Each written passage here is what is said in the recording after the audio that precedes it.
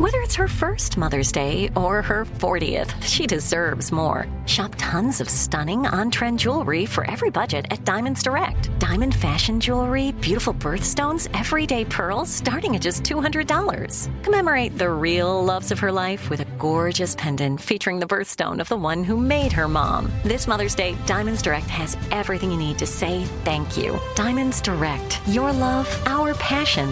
Online at diamondsdirect.com. Bean Dad, The Dress, 30 to 50 Feral Hogs.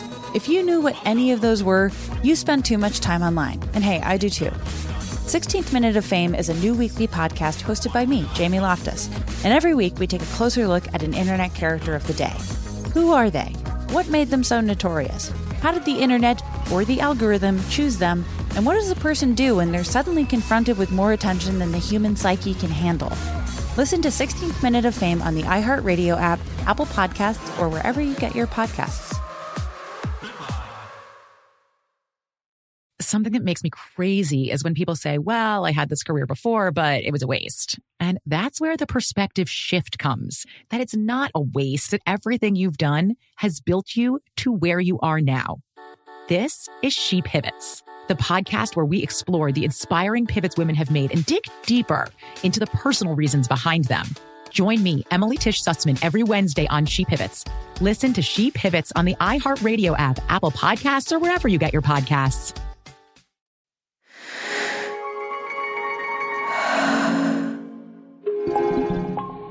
Novel. Hey, listener. In this episode, we talk about domestic violence and death. There's also a bunch of empowered women, New York's feistiest young reporter, and an introduction to a new woman with a great nickname. And of course, more swearing because, I am who I am. If you do listen and are impacted by any of our themes, you can reach out to Know More, a domestic violence charity we've partnered with. They have lots of great resources to help you or your loved ones. You can find them at knowmore.org. That's NOMORE.org.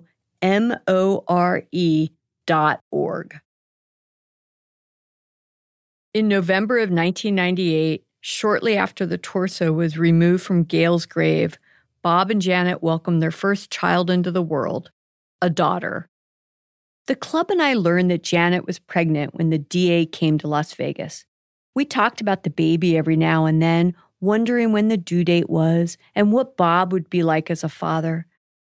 We didn't know anything, but my God, we were curious. So can you imagine how I felt when my producer Anna tracked down their nannies? Hi, sorry for hanging up on you. I just wanted to make sure it was free. Yes, good thinking. The Birnbaums had two nannies, one for the day and one for the night. Hi. Hi, how are you doing? Good. How are you? I'm good. Which means almost 24-hour visibility into Bob's North Dakota home. Now, the phone recordings aren't so good, but this is definitely one of the most exciting moments of our investigation. Because knowing all I know now, it feels like everyone had an external view of Bob and Minot. They'd interact with him as a patient or a neighbor. It was rarely as intimate as someone sharing your home. I wanted to know how Bob was behaving behind closed doors as the DA prosecutors were closing in on him. I also just wanted to know if Janet was okay and their daughter. I was more involved with Janet, but Bob would come in on Thursday or Fridays. This is Barb Cooper, the day nanny. Didn't feel real comfortable around either one of them necessarily, but I stuck it out. I loved the child and loved what I was doing. He was weird. He was bizarre. I've never met anyone like him before. That's Cheryl Sherrick, the night nanny.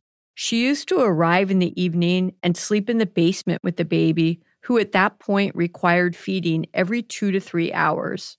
The thing is, they never had a crib or anything. She slept in a car seat, which is not very comfortable for a baby. For Cheryl, the vibe of the house was just, off, especially when Bob was there. The house was always closed up. I could never open the blinds or anything, and he wouldn't let us answer the door. To me, he was always kind of creepy. They loved him as a doctor here, but he would never treat anyone that smoked.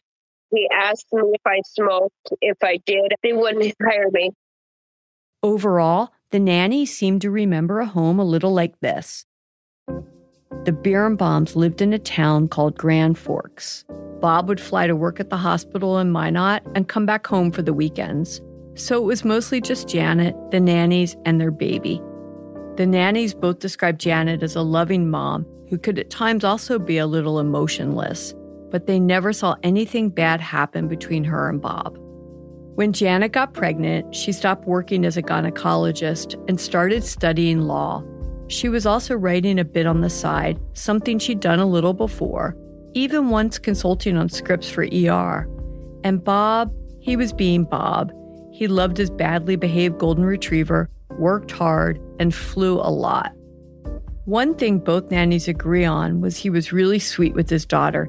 He seemed to love being a dad. But Cheryl did have one really weird experience. They had me in the basement and they slept upstairs. There was one night he came into the nursery and I woke up and he was watching me sleep. And I don't know what he was planning to do. But he took off. I imagine at this point Bob felt invincible. But the fact is, he was being investigated that whole time. And on the morning of November 30th, 1998, just 3 weeks after his daughter was born, he was about to get a rude awakening. I'm Carol Fisher, and from the teams at Novel and iHeartRadio, you're listening to The Girlfriends, Episode 7, Cowabunga.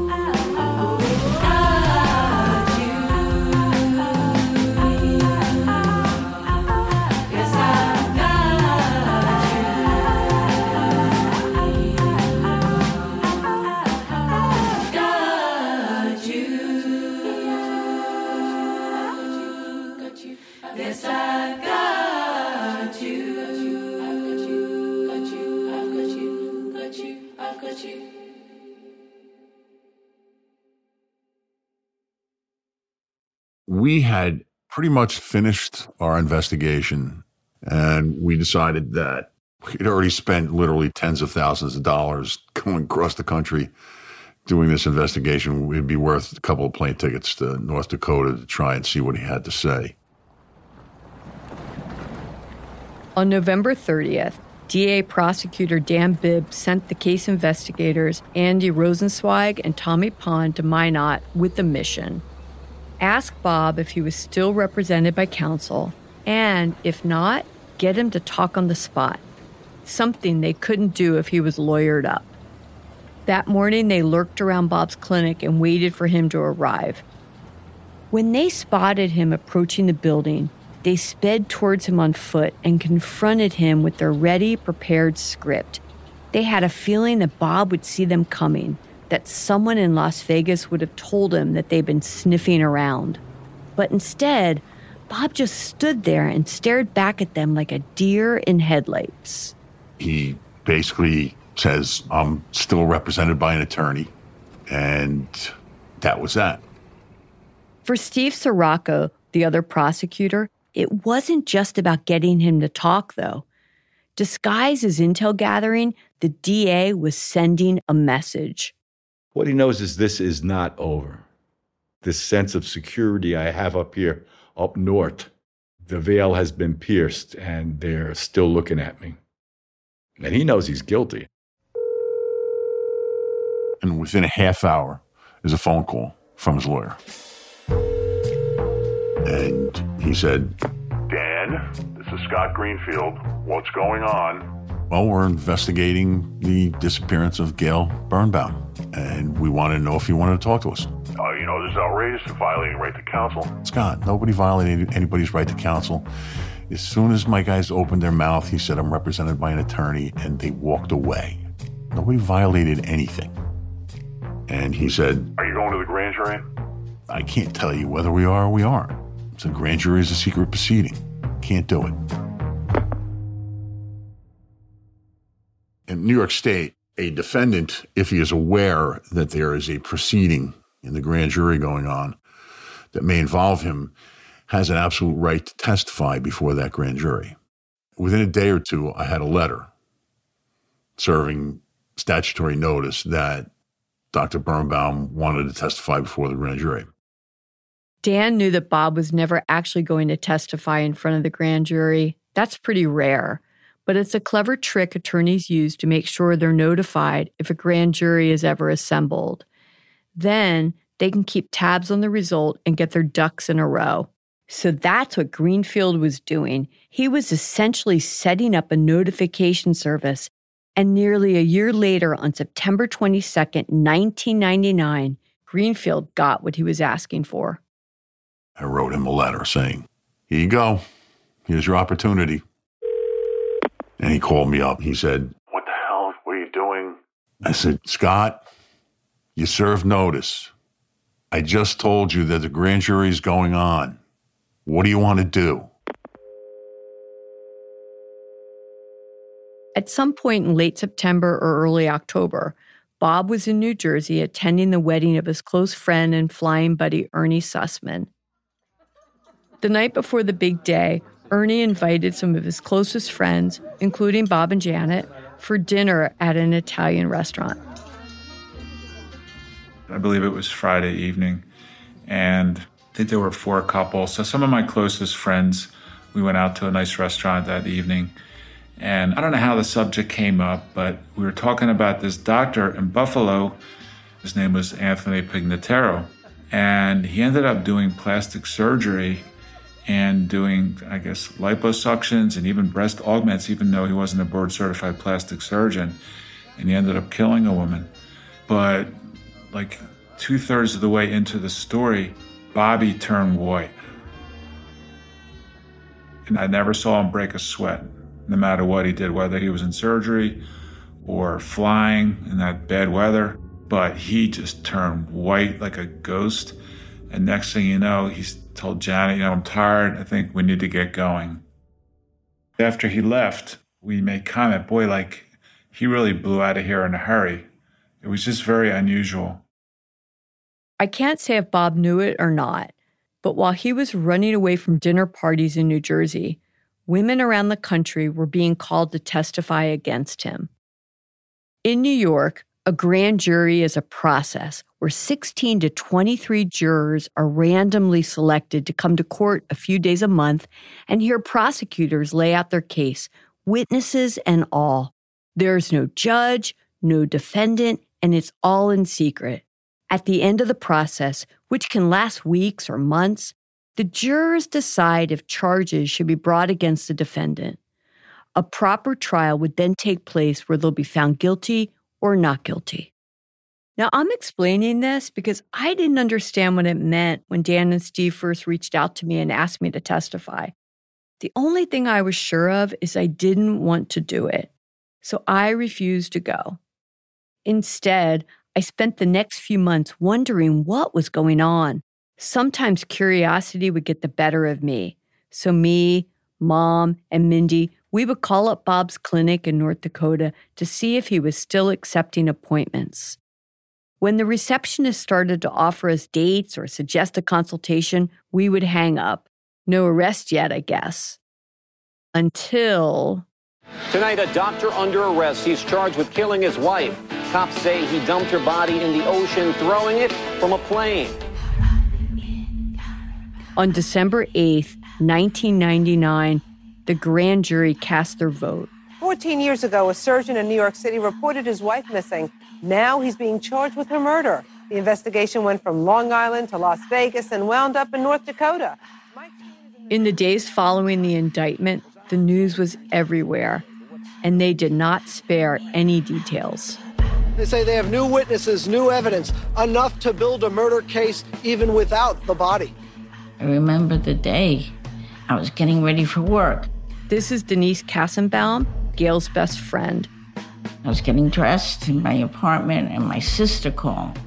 And she said, turn on the news. This almost reads like a screenplay, but what's scary is that this is a true crime. Turns out, back in the 90s, News reporters were not too concerned with holding back the details before they had been proven in court. A loving wife who complained constantly about her husband's violent temper, but instead of getting away from him, she tried to help. And sadly, paid for it with her life. I was just like, oh my God, finally. You know, I was screaming. I was just, yes. She was never seen again, and her family and cops didn't buy the doc's story. We've always been certain that it was him.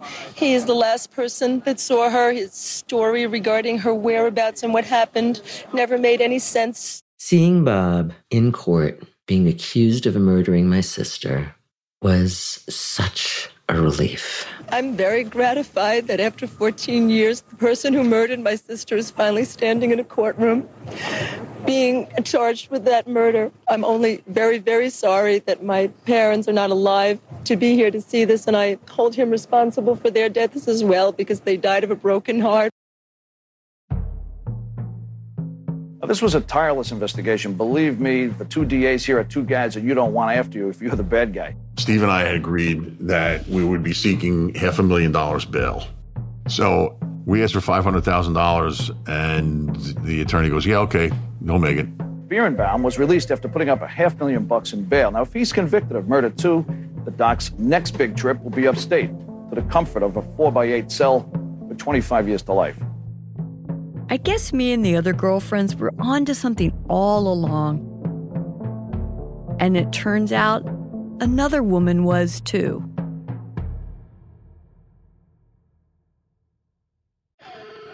Bean Dad, The Dress, 30 to 50 Feral Hogs. If you knew what any of those were, you spend too much time online. And hey, I do too. 16th Minute of Fame is a new weekly podcast hosted by me, Jamie Loftus, where every week I take a closer look at an internet character of the day. Who were they? What made them so notorious? Why did the internet choose them?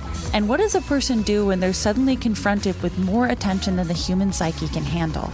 I'll be talking to internet historians, experts, and yes, the main characters themselves to get a fuller picture. Because I think that even outside individual experiences, a character of the day tells us something about how the internet worked at that time and how the attention economy developed into the freaky three-headed dragon it is today. Together, we probably won't be able to properly log out, but we can take a walk down scary internet memory lane and see one day a little more clearly. Listen to 16th Minute of Fame on the iHeartRadio app, Apple Podcasts, or wherever you get your podcasts. Danielle Moody here, host of the Woke AF Daily podcast. We've been with iHeart's Outspoken Network for a year, and what a year it has been. Every weekday, I navigate our rapidly changing world alongside our series of fabulous expert guests. As we head deeper into 2024 and yet another life-changing election cycle, Woke AF Daily is here to keep you sane and woke. Woke not just to the latest headlines, but also to the collective power we all have. Woke to the need to build community with those around us. Woke to how to avoid burnout, and woke to the ways we can all find joy in the madness. Make Woke AF Daily with Danielle Moody your podcast destination for 2024 election news and analysis. And tune in to hear the ways I am working to stay grounded amidst it all. Listen to Woke AF Daily Season 5 on the iHeartRadio app, Apple Podcasts, or wherever you get your podcasts. Hey guys, I'm home. Everyone knows that it's Dad's job to be a bit of a joker. Sorry I'm late, everyone. There was an accident at the factory. Monty fell into the upholstery machine. Don't worry though, he's fully recovered. Good one, Dad. Did you get the pizza for dinner? So he likes to keep everyone happy with some dad jokes. Yep, right here. I had a coupon, and it saved me a lot of dough. Well, the truth is, Dad is just a fun guy. Hey, I'm not a mushroom. Please stop. Where does he get these stupid jokes from? He listens to the Daily Dad Jokes podcast. Oh, great. More dad jokes for me. We've delivered over 15,000 jokes to over 3 million listeners, and man, the postage fees are killing us. Listen to the Daily Dad Jokes podcast every day on the iHeartRadio app, Apple Podcasts, or wherever you get your podcasts.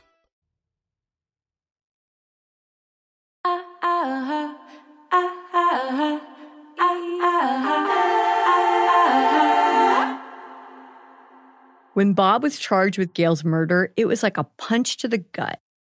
Everybody wanted to talk about it, but I didn't have enough wind left in me to say his name. Instead, they'd call Mindy to ask for the latest gossip, but everything had changed. It was a real case now, with a real victim and a real potential murderer. Even Mindy wasn't excited by that anymore. There was a shift from the sensational and the speculative to the real and present. So it was no longer funny. We were really starting to doubt ourselves. If, like the investigators were saying, this case hinged on the testimony of all of us women who knew Bob, then what if we had gotten it wrong? What if we'd let our game go too far? What if he's not guilty? Will he come after us for slander? And if he is guilty, will he come after us after us? But little did we know that while we were starting to doubt ourselves, another girlfriend was about to surface. It was right after Birnbaum had been indicted. I got a phone call from a woman, and she refused to identify herself. And she actually says to me, "Oh my God, I slept with this guy right after his wife disappeared." And I'm literally on the phone, motioning to Steve to come into my office and basically telling him there's somebody we need to talk to. I said, "What's it all about?" He goes, "Well, there's another one of our better girlfriends has just surfaced." She refused to identify herself. She said, "I'm afraid of him." She said she'd call me back in a couple of days. A couple of days later, the phone rings. It's the woman I had spoken to a day or two before. And she said, "I'm Karen Caruana. I know Bob Birnbaum. We worked together at Maimonides Medical Center in Brooklyn in 1984, 1985. And this is my story." I said, "We'll see you in a day or two." Booked flights to San Francisco. Flew in one day, drove down to San Jose the next. We met in a diner, of all places, and sat there while she told us the story. Karen told them that when she first met Bob, she was a nurse working on the cardiovascular unit where Bob was undertaking a residency as a surgical intern. She didn't think much of him. He'd gotten a reputation for having a terrible bedside manner with patients and their families, and he was rude to the nurses. But outside of work, they had attended the same parties, and they would go to clubs or restaurants with the other young hospital staff. Karen even met Gail a few times, only enough to make introductions, but she remembers her as small and submissive. There was always a feeling that things were just not right. He was at the nurse's station in the cardiovascular ICU, and he was yelling at somebody on the phone, and it was obvious it was Gail that he was talking to. And I had to tell him a couple times, please lower your voice. I mean, the nurse's station was right next to where we recovered patients from open heart surgery. It wasn't appropriate for him to be yelling at anybody at the nurse's station. Whatever people thought about Bob and Gail's relationship, when Gail went missing, it shook the staff. I remember the first time I saw him come back, he looked horrible. He hadn't shaved. He was very disheveled. There evidently had been no word as to where she was or if she had run away, if something had happened to her, or someone had taken her. We didn't know. In fact, I do remember going out to Central Park with people that I worked with, nurses, and we put up posters in Central Park with her picture. Sometime at the end of July, about 3 weeks after Gail went missing, Karen rented a little beach house in the Hamptons for the week. Just a vacation. Before she left, one of her colleagues told her that Bob was also going to be out in the Hamptons that week. She had said, why don't you get together with Bob? Maybe you could go out to dinner with him, give him some companionship. He's really lost without Gail. So Karen obliged.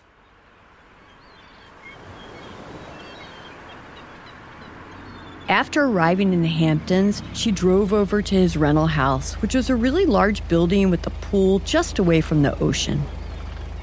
Karen parked her car and Bob drove them out to a seafood restaurant on the water in Sag Harbor. Over the meal, she started gently probing Bob for information about Gail. He said that in the last month, he had hired a private investigator and they found Gail in California. And she was waiting tables on the coast. I mean, it didn't sound totally right, but he kind of convinced me that that was what he knew at the time. What Bob had told Karen was a lie. We spoke to the investigator, and the investigator said, absolutely not. That's not true. But never found evidence of Gail anywhere. Bob also described how Gail was a difficult wife and how on the day she went missing, they'd had a big argument.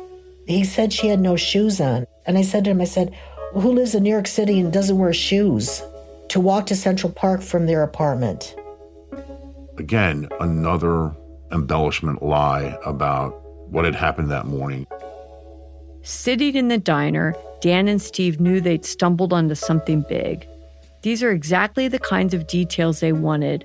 Bob telling different versions of Gail's disappearance, Bob lying. They even gave their new star witness a nickname. Karen Cowabunga. Karen Cowabunga. When Dan and Steve saw Karen Cowabunga, they saw a star witness. But I just see myself. Because just like me, after Bob told Karen all about Gail's disappearance, she still went home with him. I mean, he was different than he had been. I went from dreading even talking to him at work to really sympathizing with his plight. I hadn't been with anybody in a while, so I think I was probably lonely, horny, I guess you could say. I mean, he was pretty persuasive. And I remember climbing upstairs to the bedroom. Back in New York, they kept seeing each other. They'd go out for Japanese food. They went dancing in clubs down in the West Village. On the weekends, Bob would go back to the Hamptons and party at West Hampton Beach's famous club, the Marrakesh. He ditched his LL Bean clothing for Saturday Night Fever shirts with the shirt tails tucked right in. All of this just a month or two after his wife had disappeared. I was still having fun with him. At that point, probably not even thinking about Gail, I'll be honest. And he wasn't either. But after only 6 weeks of dating, Karen says their relationship literally hit the curb. We had gone out to dinner and we argued at the restaurant. And we were in a cab. My recollection is a little bit fuzzy just because I think I was pretty drunk at the time.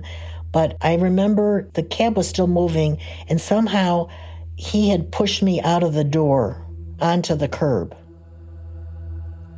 And I remember my best friend in New York at the time was a woman, Carol, who was a nurse at Maimonides. And I called her and I was hysterical, crying. And I've talked to her since, and she said, I kept saying that he hurt me.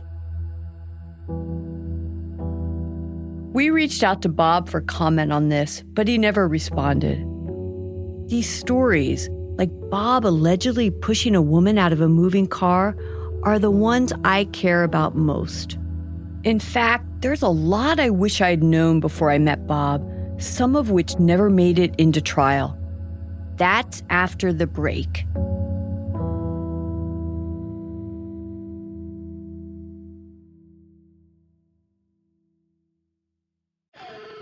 Bean Dad, The Dress, 30 to 50 Feral Hogs. If you knew what any of those were, you spend too much time online. And hey, I do too. 16th Minute of Fame is a new weekly podcast hosted by me, Jamie Loftus, where every week I take a closer look at an internet character of the day. Who were they? What made them so notorious? Why did the internet choose them? And what does a person do when they're suddenly confronted with more attention than the human psyche can handle? I'll be talking to internet historians, experts, and yes, the main characters themselves to get a fuller picture. Because I think that even outside individual experiences, a character of the day tells us something about how the internet worked at that time and how the attention economy developed into the freaky three-headed dragon it is today. Together, we probably won't be able to properly log out, but we can take a walk down scary internet memory lane and see one day a little more clearly. Listen to 16th Minute of Fame on the iHeartRadio app, Apple Podcasts, or wherever you get your podcasts. Danielle Moody here, host of the Woke AF Daily podcast. We've been with iHeart's Outspoken Network for a year, and what a year it has been. Every weekday, I navigate our rapidly changing world alongside our series of fabulous expert guests. As we head deeper into 2024 and yet another life-changing election cycle, Woke AF Daily is here to keep you sane and woke. Woke not just to the latest headlines, but also to the collective power we all have. Woke to the need to build community with those around us. Woke to how to avoid burnout, and woke to the ways we can all find joy in the madness. Make Woke AF Daily with Danielle Moody your podcast destination for 2024 election news and analysis. And tune in to hear the ways I am working to stay grounded amidst it all. Listen to Woke AF Daily Season 5 on the iHeartRadio app, Apple Podcasts, or wherever you get your podcasts. Hey guys, I'm home. Everyone knows that it's Dad's job to be a bit of a joker. Sorry I'm late, everyone. There was an accident at the factory. Monty fell into the upholstery machine. Don't worry though, he's fully recovered. Good one, Dad. Did you get the pizza for dinner? So he likes to keep everyone happy with some dad jokes. Yep, right here. I had a coupon, and it saved me a lot of dough. Well, the truth is, Dad is just a fun guy. Hey, I'm not a mushroom. Please stop. Where does he get these stupid jokes from? He listens to the Daily Dad Jokes podcast. Oh, great. More dad jokes for me. We've delivered over 15,000 jokes to over 3 million listeners, and man, the postage fees are killing us. Listen to the Daily Dad Jokes podcast every day on the iHeartRadio app, Apple Podcasts, or wherever you get your podcasts.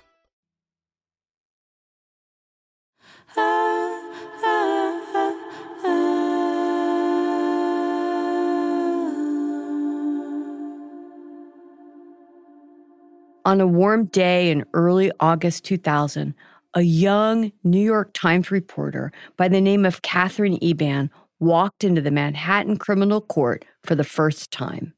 I was completely new to legal reporting, but the beat had been sold to me as you develop sources for life and you cover interesting trials, so you get a lot of ink that way.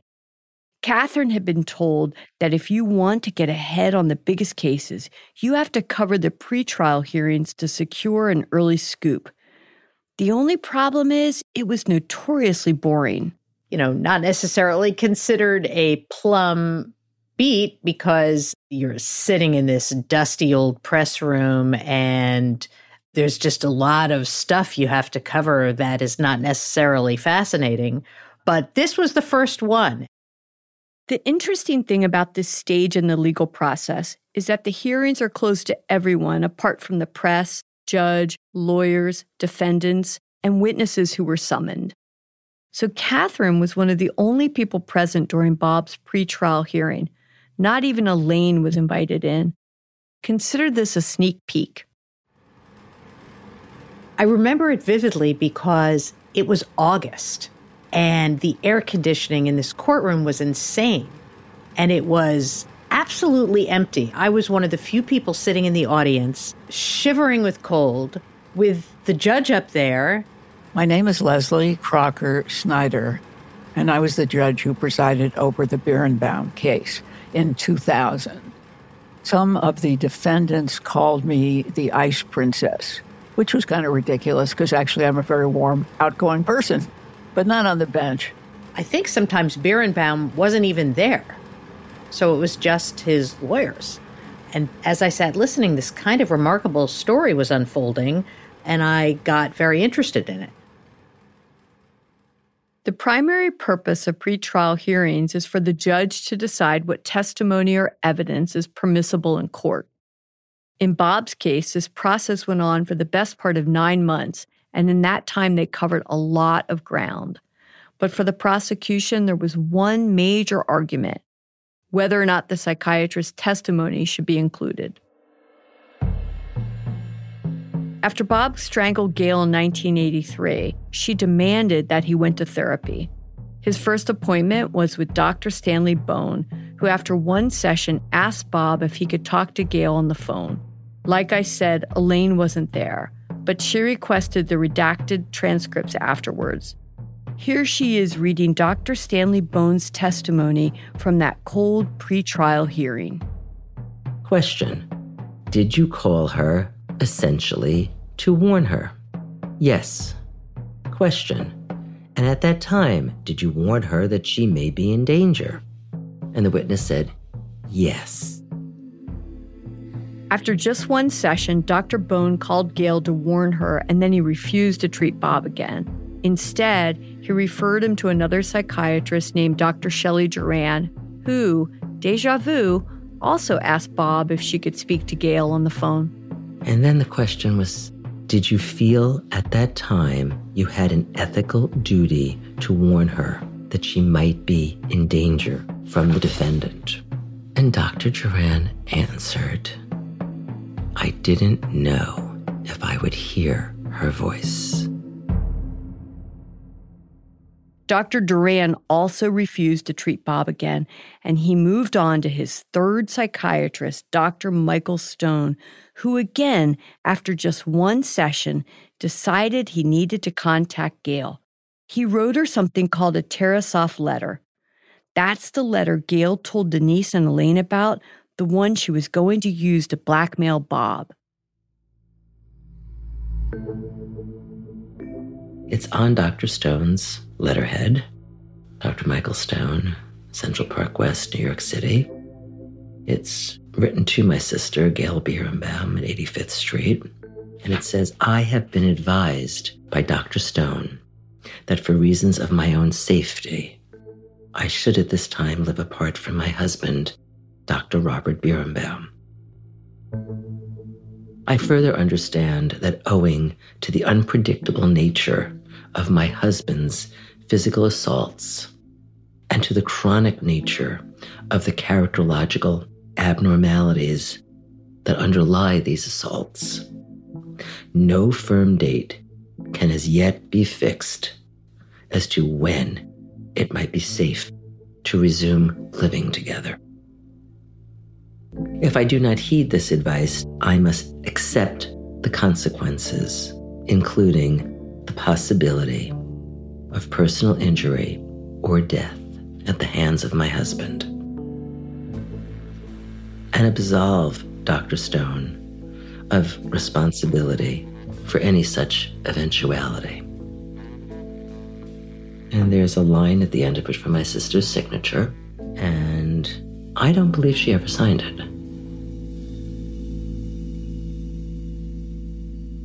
The Tarasoff letter is named after a woman named Tatiana Tarasoff, who was murdered by her estranged boyfriend after he told his therapist that he intended to kill her.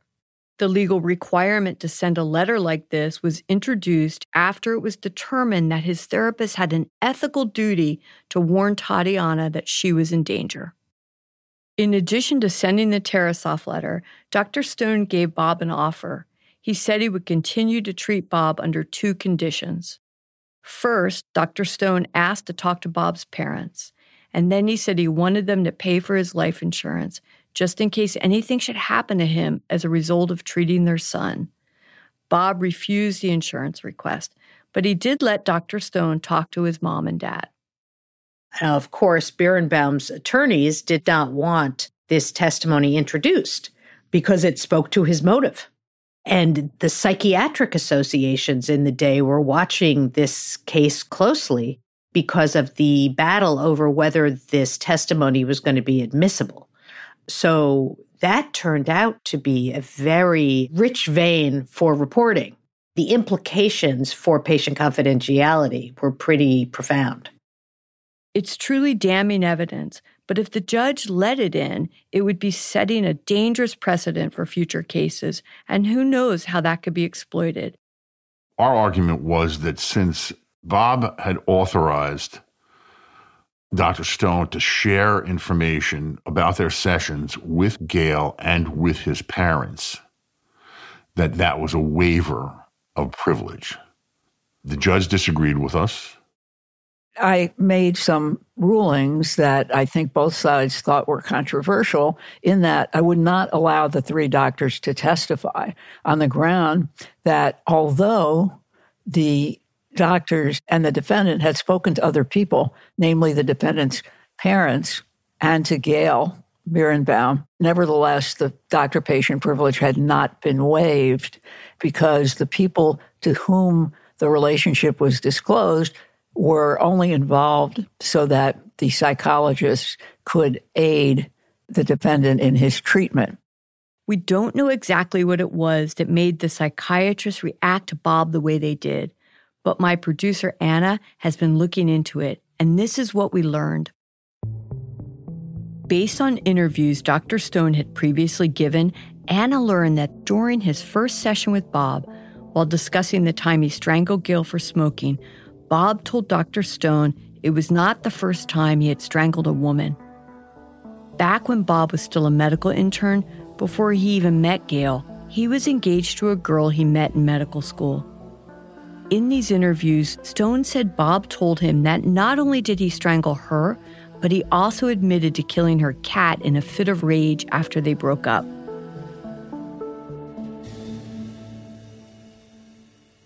We have tried to confirm the story about Bob's first fiancée, but sadly the woman in question died from cancer last year, and she'd never spoken publicly about her relationship with Bob. Anna did track down her family, who said she was a very private person. But over a series of texts, her sister confirmed that Bob had been abusive towards her. She didn't know the details, but the fact is this: if Dr. Michael Stone is telling the truth, this information comes from Bob himself. Either way, there's something about these pretrials that I find very hard to swallow. I understand the point of the justice system. I understand the concept of innocent until proven guilty, and I understand the importance of doctor-patient privilege. But as a woman who fell for Bob's charms, these details that were held back feel really significant to me. After the pretrials were over, Dan and Steve's attention turned to prepping for the real thing. It's very important. It's almost like a movie. A trial is a production, and the order of witnesses as to how they're going to impact and fit together is something that has to be thought out. You just don't randomly pick names out of a hat. He'll be first, he'll be second, she'll be third. And that's when, after months of telling them I didn't want to be involved, they subpoenaed me. I had to go to New York.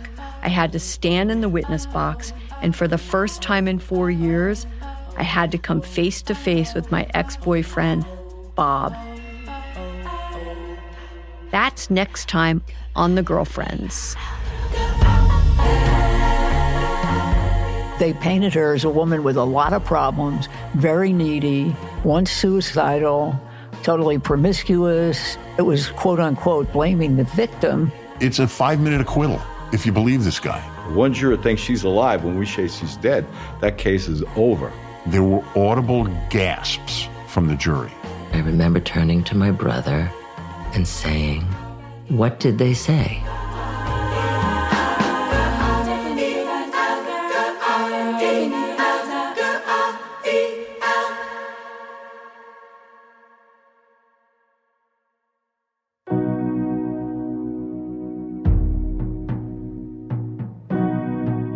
The Girlfriends is produced by Novel for iHeartRadio. For more from Novel, visit novel.audio.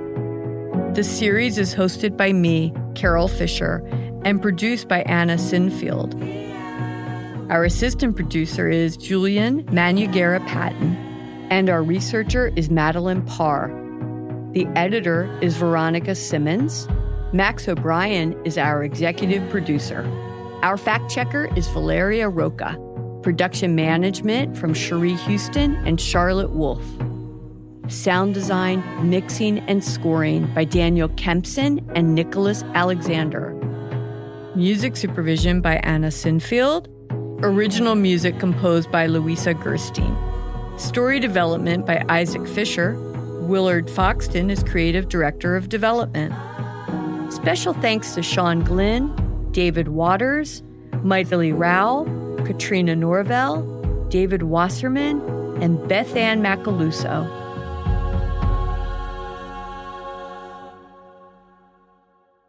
We did reach out to Bob and his legal team to ask if he'd like to comment on the podcast, but we never heard back. Novel. Bean Dad, The Dress, 30 to 50 Feral Hogs. If you knew what any of those were, you spend too much time online. And hey, I do too. 16th Minute of Fame is a new weekly podcast hosted by me, Jamie Loftus. And every week we take a closer look at an internet character of the day. Who are they? What made them so notorious? How did the internet or the algorithm choose them? And what does a person do when they're suddenly confronted with more attention than the human psyche can handle? Listen to 16th Minute of Fame on the iHeartRadio app, Apple Podcasts, or wherever you get your podcasts. Something that makes me crazy is when people say, well, I had this career before, but it was a waste. And that's where the perspective shift comes, that it's not a waste, that everything you've done has built you to where you are now. This is She Pivots, the podcast where we explore the inspiring pivots women have made and dig deeper into the personal reasons behind them. Join me, Emily Tish Sussman, every Wednesday on She Pivots. Listen to She Pivots on the iHeartRadio app, Apple Podcasts, or wherever you get your podcasts. I'm Saleha Mohsen, and I've covered economic policy for years and reported on how it impacts people across the United States. In 2016, I saw how voters were leaning towards Trump and how so many Americans felt misunderstood by Washington. So I started The Big Take DC. We dig into how money, politics, and power shape government and the consequences for voters. With new episodes every Thursday, you can listen to The Big Take DC on the iHeartRadio app, Apple Podcasts, or wherever you get your podcasts.